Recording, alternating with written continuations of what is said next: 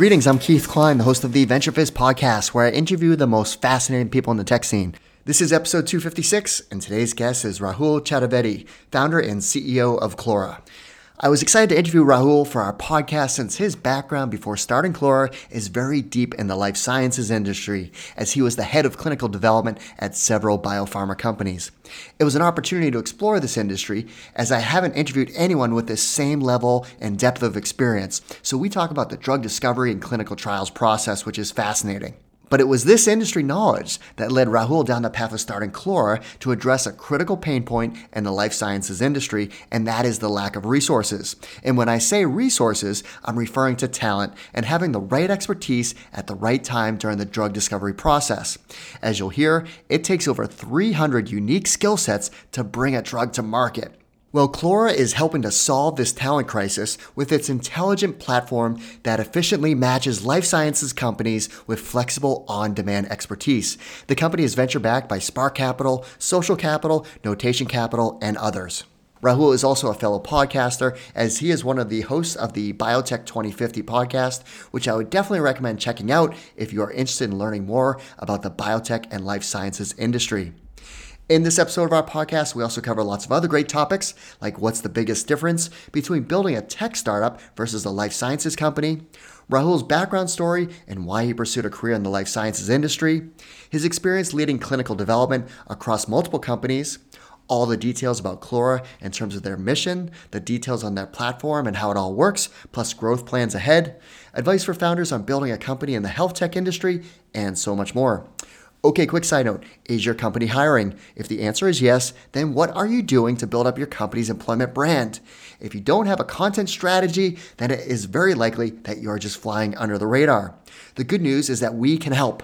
A subscription to VentureFizz includes a content playbook for sharing all the details on your company, people, and culture. We leverage all formats of storytelling to include video, podcasting, employee profiles, and so much more. Reach out to info@VentureFizz to get all the details. All right, without further ado, here's my interview with Rahul.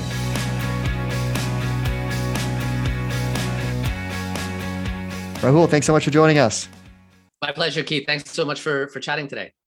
Yeah, I'm excited to talk to you because I'm over 250 episodes into this podcast now, which is super exciting. Wow.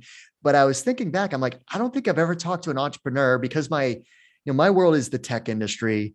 So you're a crossover entrepreneur from life sciences. And I don't think I've ever had an entrepreneur on the VentureFizz podcast that has been deeply entrenched in the life sciences area, but then moved over to tech. So I thought a perfect question to kind of kick this podcast off is, what's the biggest difference between building a tech startup versus a life sciences company? Yeah. And hopefully I won't bore your tech-oriented listeners too much. I think the biggest difference that I've noted is the capital intensive nature of drug development, both in terms of, you need lab space and the capital expenditure on equipment, et cetera, is significant. And that's why you see, seed rounds and Series A rounds in biotech companies generally be, anywhere between $10 to $100 million. Whereas on the tech side, you can do a lot more with a lot less. And I think a lot of this also ties into the regulatory constraints that exist in the life sciences space for good reason. It's all about patient safety. And so for good reason, there's a lot of regulatory constraints in terms of how quickly you can run and what you can do in the life sciences space as opposed to the tech space. I think those are the two biggest differences. I think one of the commonalities is that both tech and life science startups require a ton of experimentation to really figure it out, but it's very different types of experimentation, right? On the tech side, it's things like growth marketing and how do you acquire new users, and you can iterate on that really, really quickly. Whereas on the life sciences side, you need to run a bunch of experiments, but again, the ability to, in terms of how quickly you can run those experiments and identify service providers, et cetera, is just orders of magnitude different. And what about with hiring too? Because I was thinking about that, where I actually dipped my toes a little bit in the biotech industry to see if there was a VentureFizz-like website for helping biotech companies with employment branding. They're all hiring, they're raising money. It's the same formula. But then when I stuck my nose in, the hiring was very different because it was very much network oriented. And I think it might be evolving a little bit with some other companies that I've seen doing a lot more social media pushing, but it was definitely like a close. You're kind of hired who you knew. Yeah, that is certainly part of the challenge in biotech. Especially we're in Boston. We're in one of the main hubs for biotechs, and it does come down oftentimes to the strength of your network. And I've heard people lament when they're moving from other ecosystems to Boston, that it can be a bit of a closed ecosystem initially when you get here, and that fundamentally changes your ability to hire. And obviously, that's one of the things that we're trying to solve for. I also think that up until very recently, pre-pandemic, you needed to be in the office 5 days a week, and folks are certainly have evolved their own thinking around what hiring looks like, and the geographic constraints that we've been applying to biotech, and perhaps we can loosen those up a little bit. Well, needless to say, I did not pursue the biotech venture fizz and I'm like, stay in your lane, Keith, stay with what you know. So instead we went national with venture fizz. So, all right, let's rewind the clock. So where did you grow up? What were you like as a child? Yeah, sure. So I was born in North India and lived there until I was about 5 years old. My family then moved to Flushing, New York, for just pursue job opportunities here in the US, and then did my first 3 years of schooling in Flushing, and then moved back to India and did fourth, fifth, and sixth grade there, and then eventually moved back to New York halfway through the sixth grade. So I've been in the US since then. So provided me an interesting perspective, having been brought up both in India and the U.S., and really valued that. And let's say, as a kid, I initially was fairly quiet, and a bit of a nerd in the early days, and then started to become a lot more precocious as I got older.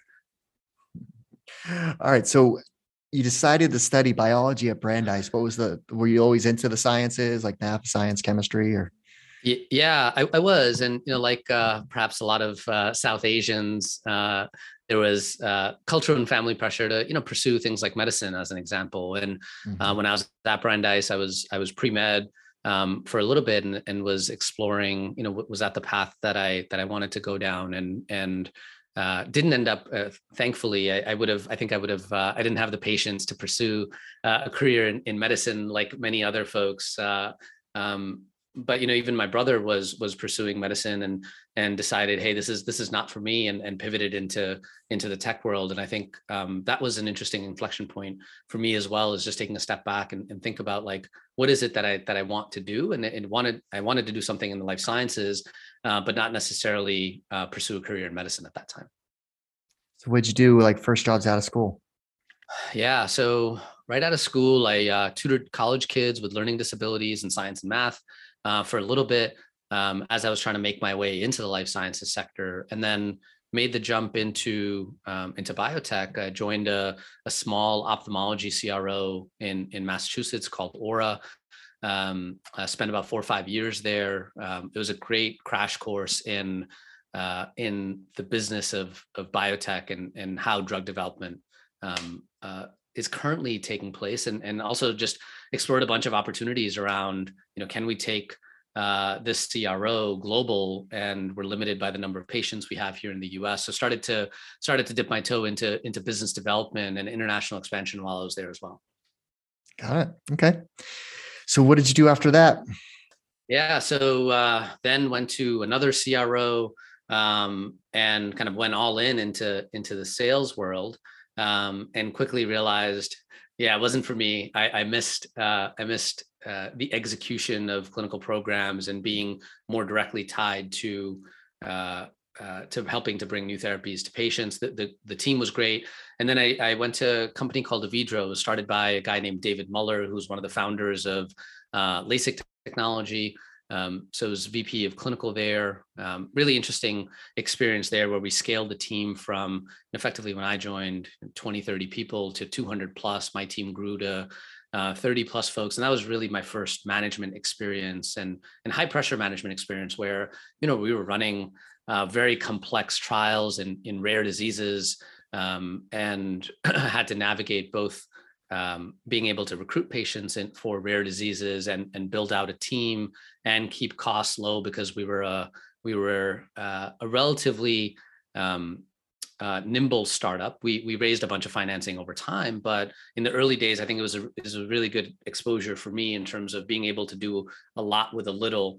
And really, it started to think about the Clora model even back then, which we'll get into. But what's broken about the industry, and how can we run faster? We're spending hundreds of millions of dollars to get therapies approved. So that was a great learning experience, and also just a great management experience for me. After that, went to a medical device company where we were looking to treat type 2 diabetes and obesity. So that was my first foray into the medical device space. And then actually started consulting for a while after that, and was consulting at a number of different biotechs. And then started working with a team over at Flagship Pioneering, now best known for launching Moderna and a number of other biotechs, and was the second executive hire at a company called Kaleido Biosciences, where we were looking to effectively drug and modulate the microbiome. Really, really interesting concept. Took the company public in the early years while we were there, and then also had started to effectively moonlight, and was working on Clora as a side project while working full-time at Kaleido and doing some consulting work here and there. All right. So before we get into Clora, because I do want to geek out a little bit about the whole life sciences industry. So clinical development, clinical affairs. So like, what does that mean? And it seems like it would be very hard to find patients that are willing to, test drugs. Like, it just seems fast. Like, I've never really done a deep dive into this world. So how does it work? Yeah, sure. So just to take a step back, the business of drug development is quite complex. I break down drug development into, let's say, 3 phases. There's the discovery phase, where you're in the lab, you're trying to either manufacture a new molecule or use something that's existing. You then start to test those molecules generally in animals, whether it be mice, non-human primates, depending on the disease, et cetera. And then clinical development is, okay, you've now shown that it's safe in animals, it may work in humans, and now you start to test those drugs in humans. And so you start to run human clinical trials. And so that's been the bulk of my experience, has been running human clinical trials in order to get them approved by the FDA and out to patients. On average, just as an industry overview, on average, it takes a drug anywhere between 10 to 14 years to make it to market. Companies are spending about $1.5 to $2 billion for every single drug approval. That includes, the opportunity costs of all the failed drugs along the way. For every single new drug that gets to market, there's about 5,000 that never see the light of day, that fail along the way.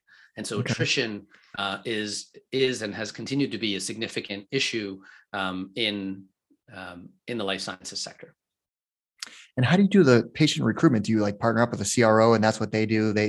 Physicians just know about these clinical trials to suggest it to their patients? Yeah, there's a couple of different models here. The standard in our industry has been to outsource to contract research organizations, or CROs. The analog here for folks from the tech world would be if you're outsourcing development work to an offshore dev shop. So that's been the standard. There's a handful of companies, particularly in the early stages of development, that will do a lot of the clinical trials themselves to keep tighter control and higher quality, and produce a higher quality product in the early days, as they're really trying to figure out what's the right patient population. And then CRO's responsibility is to go out and engage with these physicians that are seeing these patients, and those physicians and their sites are then responsible for recruiting patients into these clinical trials that meet the criteria that are set out for each clinical trial. Got it. And you need a very large population of trials to get through to the FDA, and you got to collect all this data. Yeah, that's right. Yeah, and it depends on. Yeah, that's right. Yeah, it depends on the disease that you're going after. So, for example, if you're going after something like type 2 diabetes or obesity, those trials tend to be fairly large. 300, 400, 500 plus patients easily. If you're running safety trials, that's a few thousand folks. And then, over the last 2 decades or so, really pioneered by Genzyme here in Cambridge, folks have started to look into rare diseases. And so those have much smaller patient populations, but there's a really high unmet need where there's perhaps not great therapies out there. And so those trials tend to be smaller in terms of the number of patients you need to recruit, but complex because the pool of patients that you're tapping into is much smaller than type 2 diabetes or something like that. And you also had the opportunity to work with the team at Flagship, which is this amazing group that I think was flying under the radar. Then Moderna kind of leveled up their exposure. But I mean, it's just an amazing group in Boston that continues to just make major advancements in life sciences. Yeah, they're remarkable. I think the venture creation part of that business and the amount of throughput in terms of company creation and new ideas that are coming out of Flagship is remarkable. I think there's a couple of other venture groups now that have been doing something similar in terms of not just investing in founders and their biotechs, but also getting involved in company creation. So I think that's an exciting part of the ecosystem right now, is these venture communities and venture groups starting to found their own companies as well. All right, so let's talk about Clora. So you gave a little bit of a hint of some of the side projects, which is perfect. I love stories like this where it was a side, yet it morphed into something becoming, obviously what you've been up to for a long time now. So talk about the background story of Clora and how it came to be. Yeah, sure. So a little bit more background on just the industry, and what I had been seeing was that we as an industry have long wanted to operate in kind of a hub and spoke model, if you will, where you have your core team, constantly tapping into external expertise. The reason that's the case is because we're one of the most heterogeneous and specialized workforces in the world. There's over 300 unique skill sets required to bring just a single drug to market. And what's additionally unique about that is that you need to tap into that highly skilled expertise on an episodic basis. So for example, when you're in the lab, you need a certain cohort of people, but then when you get into running animal studies or human clinical trials, you need a very different archetype of talent around you. And so because of that, as you go from inflection point to inflection point in developing a drug, you're always tapping into external folks. And that's why CROs have existed for a while. That's why consulting companies have existed for a while, et cetera. And I had been challenged across my entire career around how do we go about and find the right talent at the right time. This first happened at Avidro, where we needed to scale up our team pretty quickly to start running clinical trials. But then given that there's so much attrition and failure along the way, oftentimes then biotech companies need to then scale down, and outcomes can be fairly binary in this space. Either the drug works or it doesn't work. And obviously, as you can imagine, that's extremely challenging. That's an extremely challenging operating model for a sector where there's so much at play, not just in terms of billions of dollars, but I think more importantly, and why so many of us are in this industry, is to help bring new therapies to patients faster. And we haven't really evolved as an industry in terms of operating models. And I think where this really hit home for me was during my time at Kaleido and working with the folks over at Flagship is, if one of the top 5 venture groups in the world are facing this problem as well, then every single person is. It wasn't just like me and I'm this crazy person where I can't recruit people, but every single company is facing this challenge.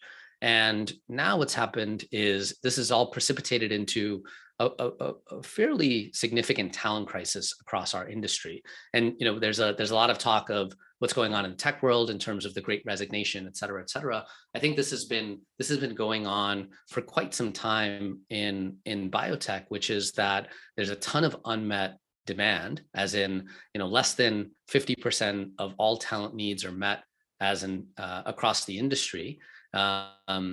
It's one of the lowest across all sectors, and 80% of hiring managers feel that there's a shortage of skilled labor. And one additional thing I'll say here is that we're all familiar with Moore's law, but Moore's law backwards, Eroom's law, is the observation that drug discovery is becoming slower and slower and more expensive over time, despite significant improvements in technology. So that's fascinating. You would think that the inverse would be happening, would be more efficient, but it's not. Yes. Yeah, that's right. Yeah, where the pace of scientific innovation has certainly accelerated, but for a variety of reasons, regulatory constraints, these operating models that I'm talking about, we're still operating in relatively archaic ways. And that was a big motivation for me to found Clora was, can we fundamentally change how work gets done in order to bring new therapies to patients faster and fulfill the potential of all these amazing scientific innovations that are happening in biotech and more broadly across the life sciences sector. So one of the key challenges of starting a company like Clora is, chicken and egg, right? Do you get the demand, supply? Like, how do you start to build out this, core expertise and getting the right companies to engage? Yeah. Every marketplace business has had this issue, and the way that we approached this initially was, I just needed to validate the need. Is every company facing this challenge, and is there an opportunity here? And what we started doing in the early days, similar to many companies, is just hack away at it, right? Let's get demand and see if we can find the right supply or talent far more effectively. And then we built a supply acquisition engine around that to be able to figure out, well, how do you find the right talent given all of this specialization, 300 unique skill sets, and we've taken a taxonomy approach of, we want to truly map out this entire ecosystem of expertise. And then by doing so, we can then far more effectively acquire the right supply, as well as bring on the right type of demand for us, given the supply. Candidly, this has been something, the chicken and egg problem is something that we've been thinking about for several years, and will continue to do so. Our approach was, let's figure out what our wedge is. So what are the one or two functional areas of expertise where we can kick ass and really understand it deeply, and there's lots of demand, and nail those, then figure out a playbook, and then replicate that playbook from there on out. So what were some of those key areas that you were focused on initially? Yeah. So to keep it easy on myself, I focused on those areas that I knew well. So clinical development, clinical operations is where we started out, and then have expanded across now 50 plus areas of expertise. And is there a large number of independent professionals that are looking for more project-based assignments? Yeah, great question. So yes. What we discovered in the early days was, we knew that there was unmet demand. What we also found out was that there's about 260,000 independent full-time consultants across the life sciences sector. As I mentioned, I was a consultant in the early days, and it can be feast or famine. It's highly dependent, Keith, as you mentioned, on your network and how consultants were building their businesses prior to Clora was heavily reliant on who in their ecosystem. And we, as most folks that are life science consultants, aren't great in sales and marketing, and therefore tend to be underutilized.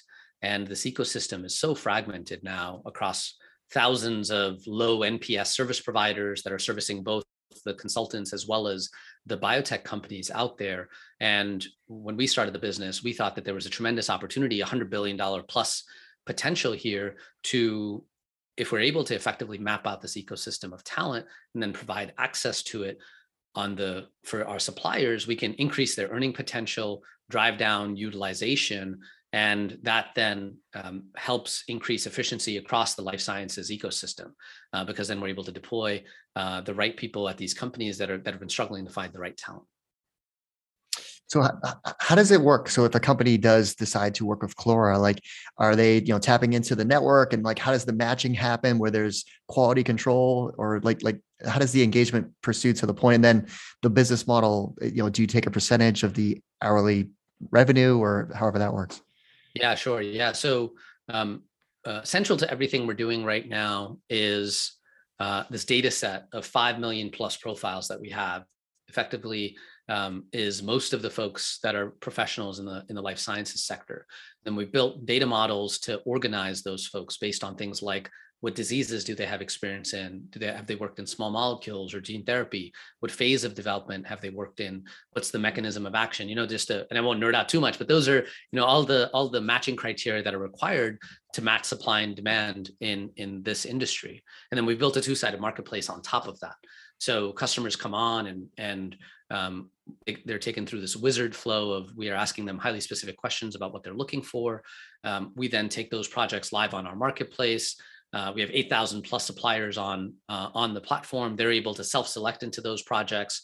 And then we have ratings and reviews. So along with vetting through software, we also have developed a vetting program where ensuring quality is extremely important because there's a high degree of risk here in everything we do in drug development.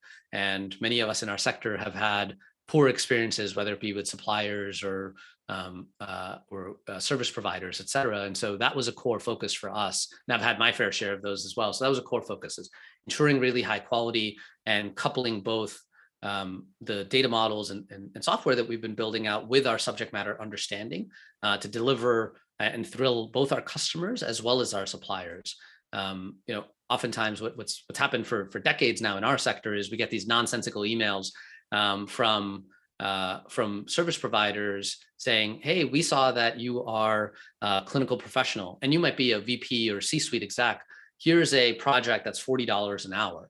And so there's total mismatch. And this is not just the case in the life sciences sector. It's in many other sectors, but the problem is amplified given how specialized we are. And so we wanted to create an experience for both our employers as well as our suppliers where we can precisely match ingest information based on everywhere that you've worked and everything that we know about the companies that you've worked at, as well as user-generated information to give folks a storefront through which they can transact and come online in a way that's very different than, let's say, a LinkedIn or anything else. How did you go to market with this? Like, do you actually have a sales team that's out there, like engaging with companies to tap into the marketplace? Because it sounds like once they know about Clora, they can just tap in themselves, build a project, and hopefully get staff. Yeah, that's right. Yeah. So we have a sales team, which is rapidly growing. So if you're interested, please check out Clora and the jobs that we're hiring for. But yeah, we have a sales team. We've been lucky in that a lot of our demand has come through organic sources. It's a tight-knit industry. And so we've gotten a bunch of inbound interest. Referrals have been a key part of our growth across the sector. Since I think this is a problem that many folks have been facing, and there hasn't really been a solution that's the right fit for our sector.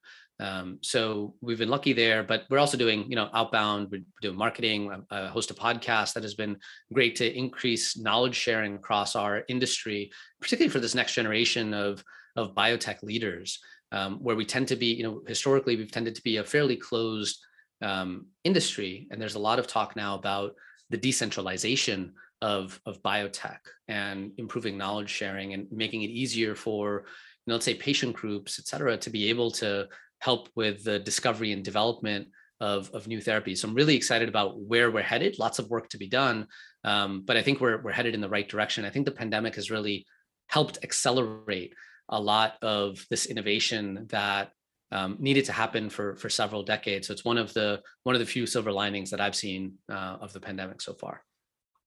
Now, you've raised outside funding. How is that conversation? Because it's not like you are a proven tech entrepreneur. You obviously had amazing credentials in the industry, but you were approaching Spark Capital as an investor. So how are those conversations about getting initial capital? Yeah, it's look, there was a lot of learning along the way. Lots of rejection along the way. I think in the early days, I was treating it as if it was a scientific project, where we nerd out on data and rather than the story and the mission and where we think the industry is headed. So, like I think many entrepreneurs, lots of rejection, particularly when you're first time entrepreneur and in a space that is new to you from a software perspective, as opposed to the life sciences perspective. And I had the good fortune of meeting the folks at Spark Capital. I think some of our pre-seed investors were also amazing. Ludlow Ventures, Notation Capital, Stefano Kim, who were really influential in helping me think through what is that narrative for a tech investor, so that they understand the magnitude of the problem and the potential upside, not just from a from a gross revenue perspective, but in terms of how can we fundamentally change the trajectory of human health by improving a lot of these inefficiencies that have existed for decades now. All right. So what's the current stage of the company? Like number of employees, and of course, growth plans ahead. You were hiring salespeople, but I assume you're hiring beyond that as well. Yeah, absolutely. Yeah. So we're a team of about 25 folks right now. We're based in downtown Boston, but we have a distributed team all over the US now. We're hiring for a number of roles. So we're hiring for, we're planning to double in size over the next 6 months or so. We see a tremendous opportunity ahead of us. And I think we've really spent a lot of time figuring out, what is product market fit? And we didn't want to scale prematurely, but really nail that customer experience as well as that supplier experience, and then scale from there. So we're hiring for VP of engineering, VP of sales. We're hiring on the product side as well as on the sales side. So every single functional group right now is expanding. One of the challenges for companies that have been growing throughout the pandemic is building culture. And if you are building a distributed remote workforce, like what's it like working at Clora as far as the culture? Yeah. I think first and foremost, we really try to bring folks on that are mission driven and believe in the mission of Clora. And that is, how do we help bring new therapies to patients faster by providing access to the modern life sciences workforce to solve the current talent crisis. So I think that's first and foremost, is they're tied to the mission. And I think we have 5 or 6 values that we really focus on. It's all about the patients. That's why we're in this. We want to continue to innovate and get 1% better every day. Have a great deal of empathy for both sides of the marketplace. When you're building a marketplace business and trying to build a community, really important to understand where everyone's coming from. And I think what we've learned through the pandemic from a cultural perspective is that we're looking to hire folks that are looking to fundamentally change status quo, and folks that have the ability to not only think deeply about a very complex problem, but then being able to execute against that. It's that blend that I think is so unique to find when you're an early stage company, because we're not necessarily hiring for lots of specialists. We want folks that are amazing at their jobs, but then also are amazing at 1 or 2 things to the right or left of them as well. And I think it's tremendous growth potential for folks, particularly that are early on in their careers. Labor marketplaces are really complex, and I think there's a lot of perhaps orthogonal learnings along the way when you work in a labor marketplace in such a specialized field that you can then apply to wherever you go across your career. So I think having that growth mindset and having that tenacity to be able to do whatever it takes to break through walls, because we are here for patients. We're here to help our customers, help bring life-altering, life-changing, life-saving therapies to patients faster. And those are the types of folks that we're looking to bring on constantly. What advice would you have for other first-time founders that are embarking into the world of entrepreneurship and building a health tech company? Yeah. I fumbled with this one a lot because I was a non-technical founder from a software perspective. And I felt like, I needed folks in the very early days that had a technical background, and kind of use that as an excuse to kind of get going, right? Like I need to find the right technical co-founder to help me do this thing. And I think that was a mistake. I think I think having the confidence in yourself that this is a big problem and that you'll figure it out, and you'll surround yourself with the right people over time, but just get out of the blocks, just go out there and start to do it. You'll learn a lot, and things will start to fall into place, rather than kind of just being in your own head, thinking about all the reasons why not to do something or why something may fail, because the opportunity ahead of you is so meaningful. and that you're uniquely positioned, and we are uniquely positioned as a company to be able to solve this. I think that was one of the biggest learnings for me in the early days, and making sure that I then surrounded myself with the right people that had built amazing tech companies, that had scaled labor marketplaces, and got really lucky in the early years of having some great mentors that were willing to invest their time in coaching me in terms of how to run a software company as opposed to a life sciences startup. Now, in terms of recruiting, because you did come from a different industry, what was the hardest functional area to hire for? Yeah. I think in the early days, it was product and engineering. I didn't know what I didn't know, and tapped into these advisors that I was mentioning to help me think about what is the right skill set and how do you assess that skill set. And so, would have folks just run interviews as well for me after I tested for the soft skills and the tenacity and so on. The cultural stuff were they the right fit? So I think that was one of the more challenging areas for us to hire from. We built a great engineering team in the early years and had great leadership on that team as well. So I think the life sciences stuff is easier. Although I will say that what we discovered was that folks that had been kind of entrenched in the life sciences ecosystem in terms of how it works and that everything was okay, generally didn't end up working out, because when you're trying to change an industry, you want those kind of free thinkers that have some experience in the sector, but also see kind of the path ahead. So I think that was a needle that we needed to thread in terms of what's the right archetype on even from the life sciences sector that we're looking for. I was also excited too, because you have a great podcast yourself. It's called Biotech 2050. So as a fellow podcaster, I wanted to talk to you about if other entrepreneurs or companies are thinking about starting a podcast, like what does the podcast mean to you? Like, how does it help Clora? Yeah. Initially when buddy of mine, Alok Tai, and I started the podcast, the impetus was to improve knowledge sharing across the sector. Outside of the major conferences in the life sciences sector, the JPMs, the bios of the world, we tend to be fairly closed off. And I think that does a disservice, particularly to the folks that are early on in their career. And so what we wanted to do was bring on the best and brightest folks across the life sciences sector to share their journey, to inspire others in terms of why pursuing a startup in biotech is worth doing. What were some of the mistakes that they made along the way, and then also sharing their success along the way as well. So that was central to why we started the podcast. I think now what's been interesting has been meeting all the remarkable founders and leaders across this industry and their varying paths to success and to leadership.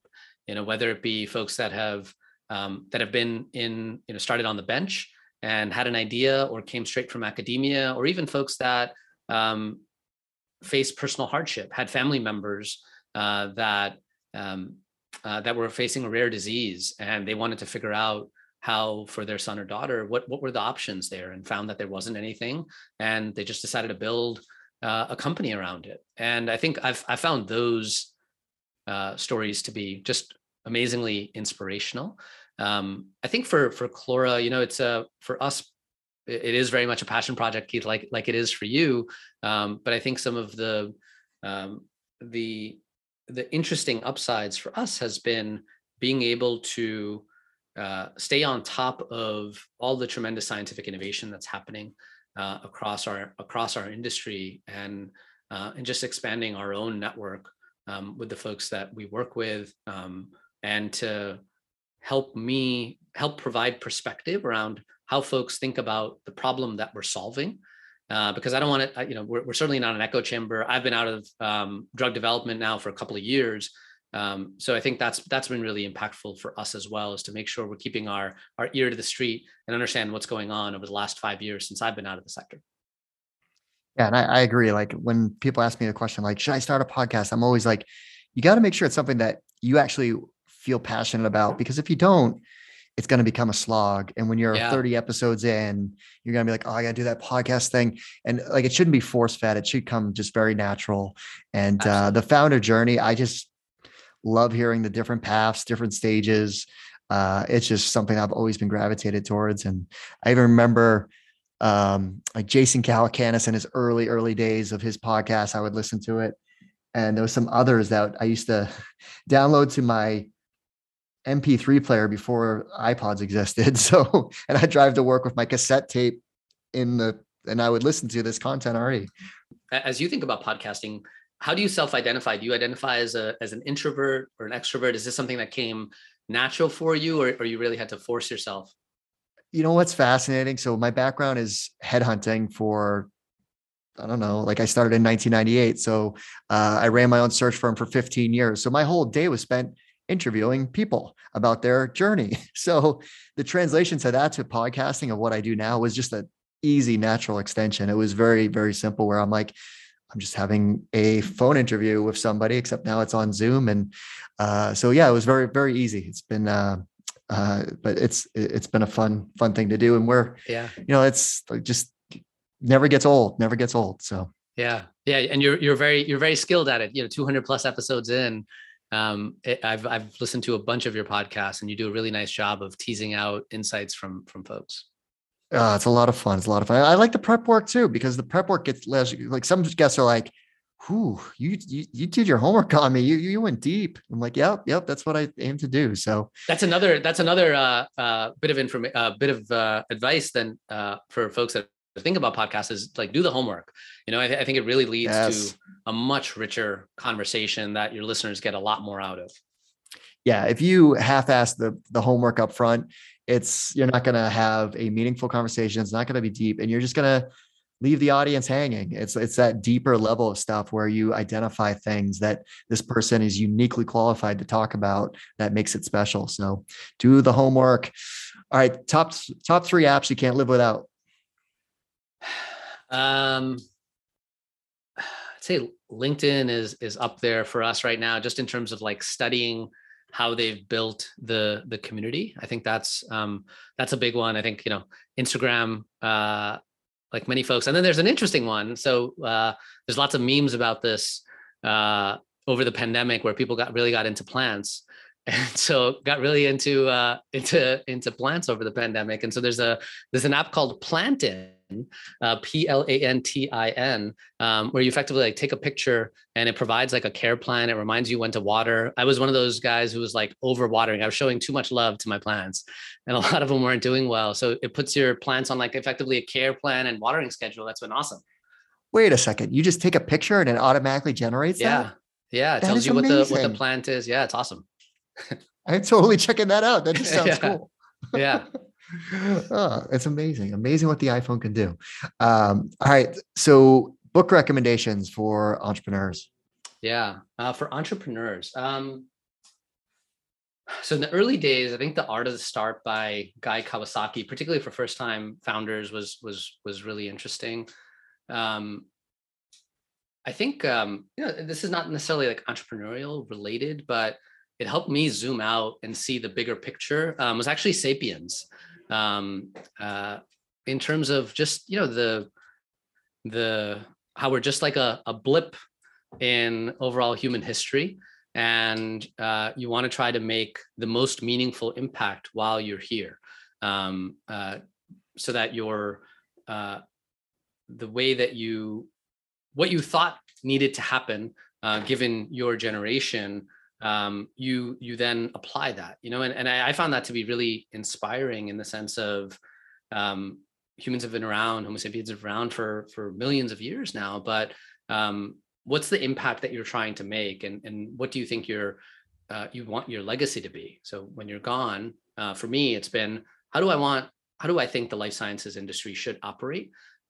Given that, I think it's not your usual entrepreneurial book recommendation, but that was one that I think really helped me zoom out and stay focused actually on the work ahead, because it is a slog. It's never going to go as you think it is. And then probably one of the other ones is just 0 to 1, is always a good one. What do you like to do outside of work? Um, as I've gotten older, gotten a lot more into just physical fitness. After a bunch of injuries, recovery time wasn't what it used to be. So that's been really important. Watch a lot of basketball. I used to play a lot, and after injuries, I can't do it anymore. So watch a lot of basketball. Really into music, and then reading is up there too. Well, Rahul, thanks so much for taking the time to walk us through your background, all the great work that's happening at Clora, and obviously all the great advice. Yeah, Keith, thank you so much. It was a pleasure. Thanks for making it so easy and conversational. You're very skilled at this, so I've took notes. Well, that's our show. I hope you found it useful and entertaining. If you did, please make sure you subscribe so you'll get future episodes. Also, please consider leaving us a 5-star review and share this podcast with all of your friends and colleagues in the industry. It all really helps us out. Last but not least, don't forget to visit venturefiz.com, the most trusted source for tech and startup jobs, news, and insights. Thanks for listening, and I'll see you next time.